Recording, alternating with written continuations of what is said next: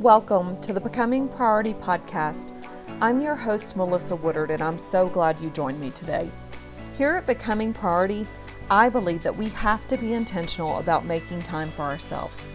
Whether you need to carve out space for your spiritual, mental, or physical health, you are in the right place. Life is busy. Responsibilities are overwhelming. Sometimes, no matter how hard we try to make time for the things that are important, we forget to add ourselves to that list. It's a constant struggle, but I'm here to tell you that you deserve to put yourself first. And I'm here to encourage, inspire, and support you in becoming priority in your life.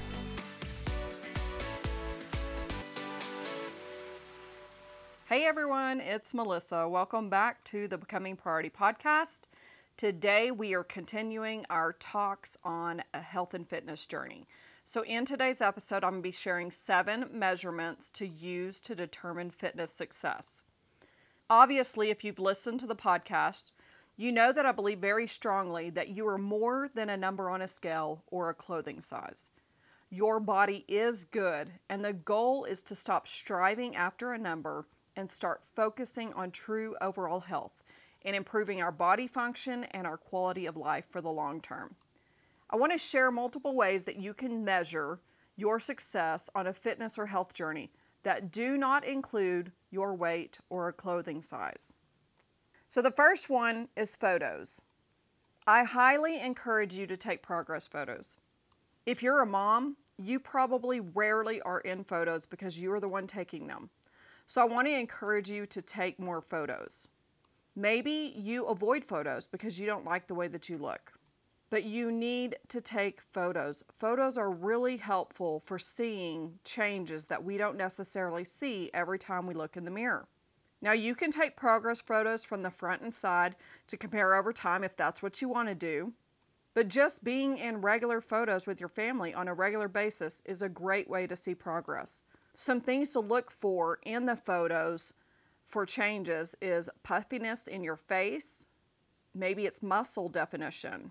Any skin changes. Are you breaking out less? Is your skin clearer? Are your tones more even and smooth?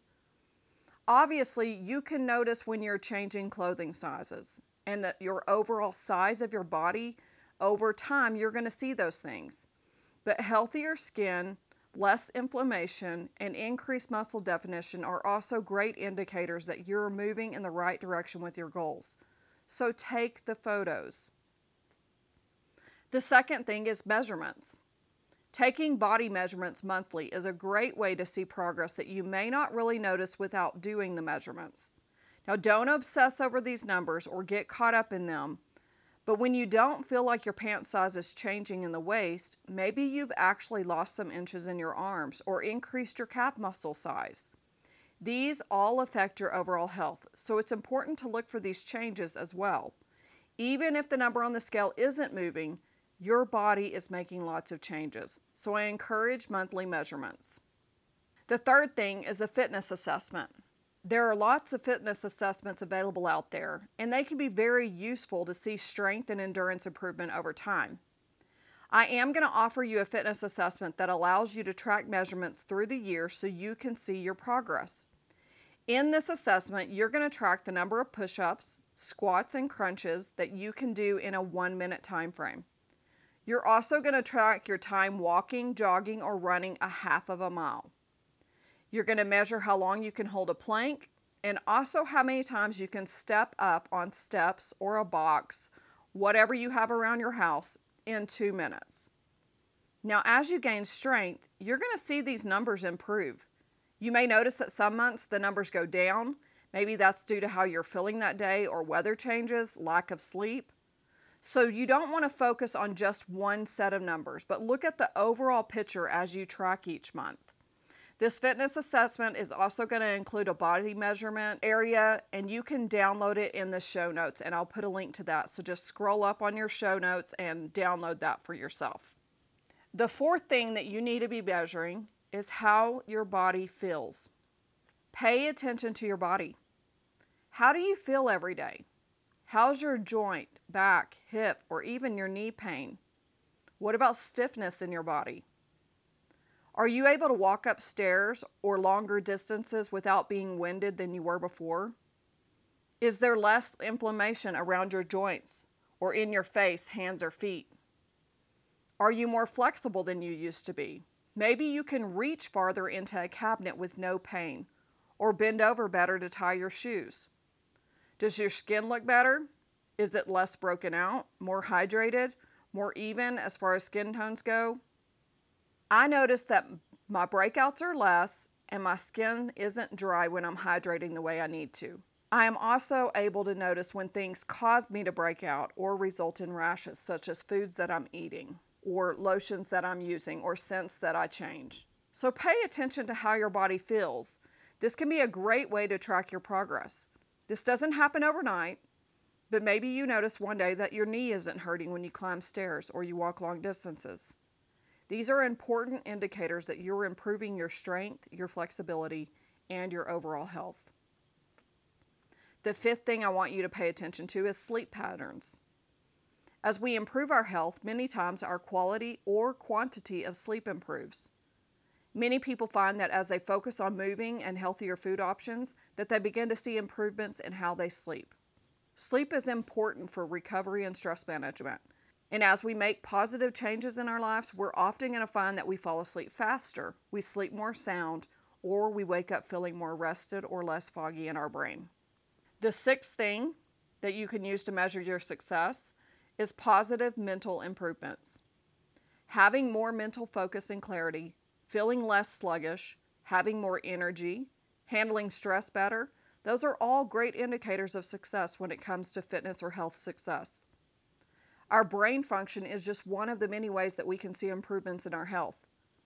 We can begin to feel more confident, have more determination, have a more positive outlook on life. All of this can happen as we start to improve our overall health. These are much more important indicators of overall health than a number on a scale or a pant size. With these improvements, we can also see improved relationships with others around us because of lower stress levels and just overall feeling better, which allows us to not be on edge or as short-tempered as we once might have been. Movement for me is extremely important to my mental health, and one of the biggest things that keeps me moving when the scale and clothing sizes aren't where I want them to be is my mental health status. You may even find yourself wanting to work out more instead of having to make yourself do it because we start to see the benefits and we didn't even realize that we would gain those from moving. But now that we see them, we want to continue improving those.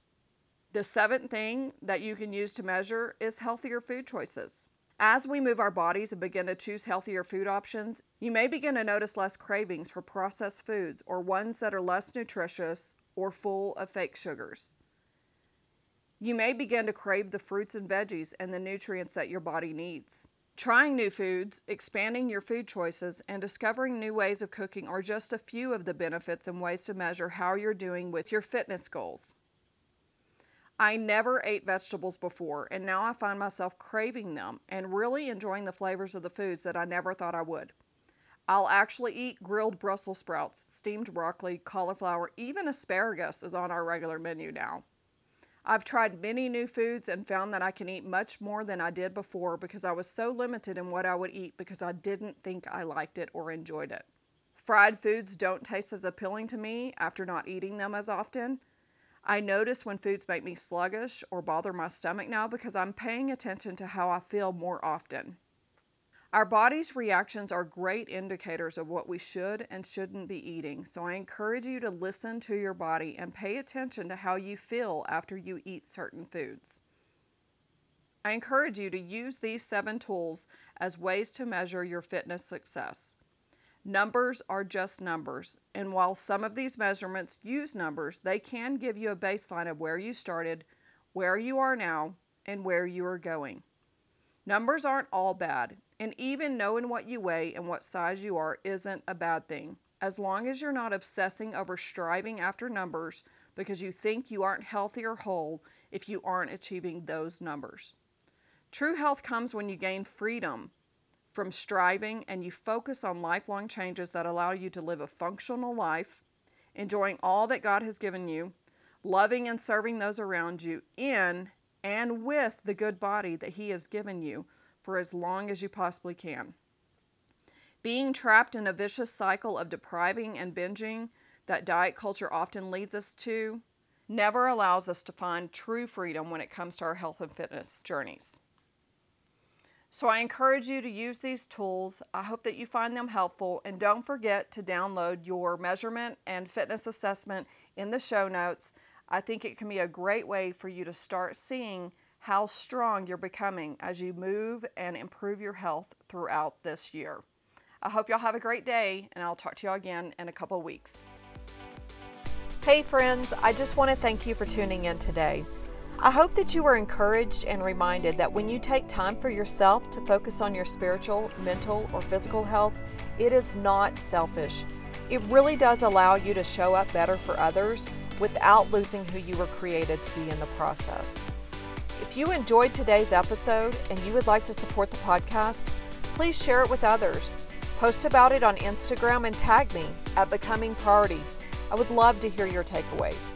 You can also leave a rating and review on iTunes or wherever you listen.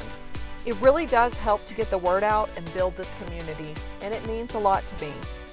Until next time, make sure you're taking the steps needed and carving out space for yourself, because you matter and you deserve it.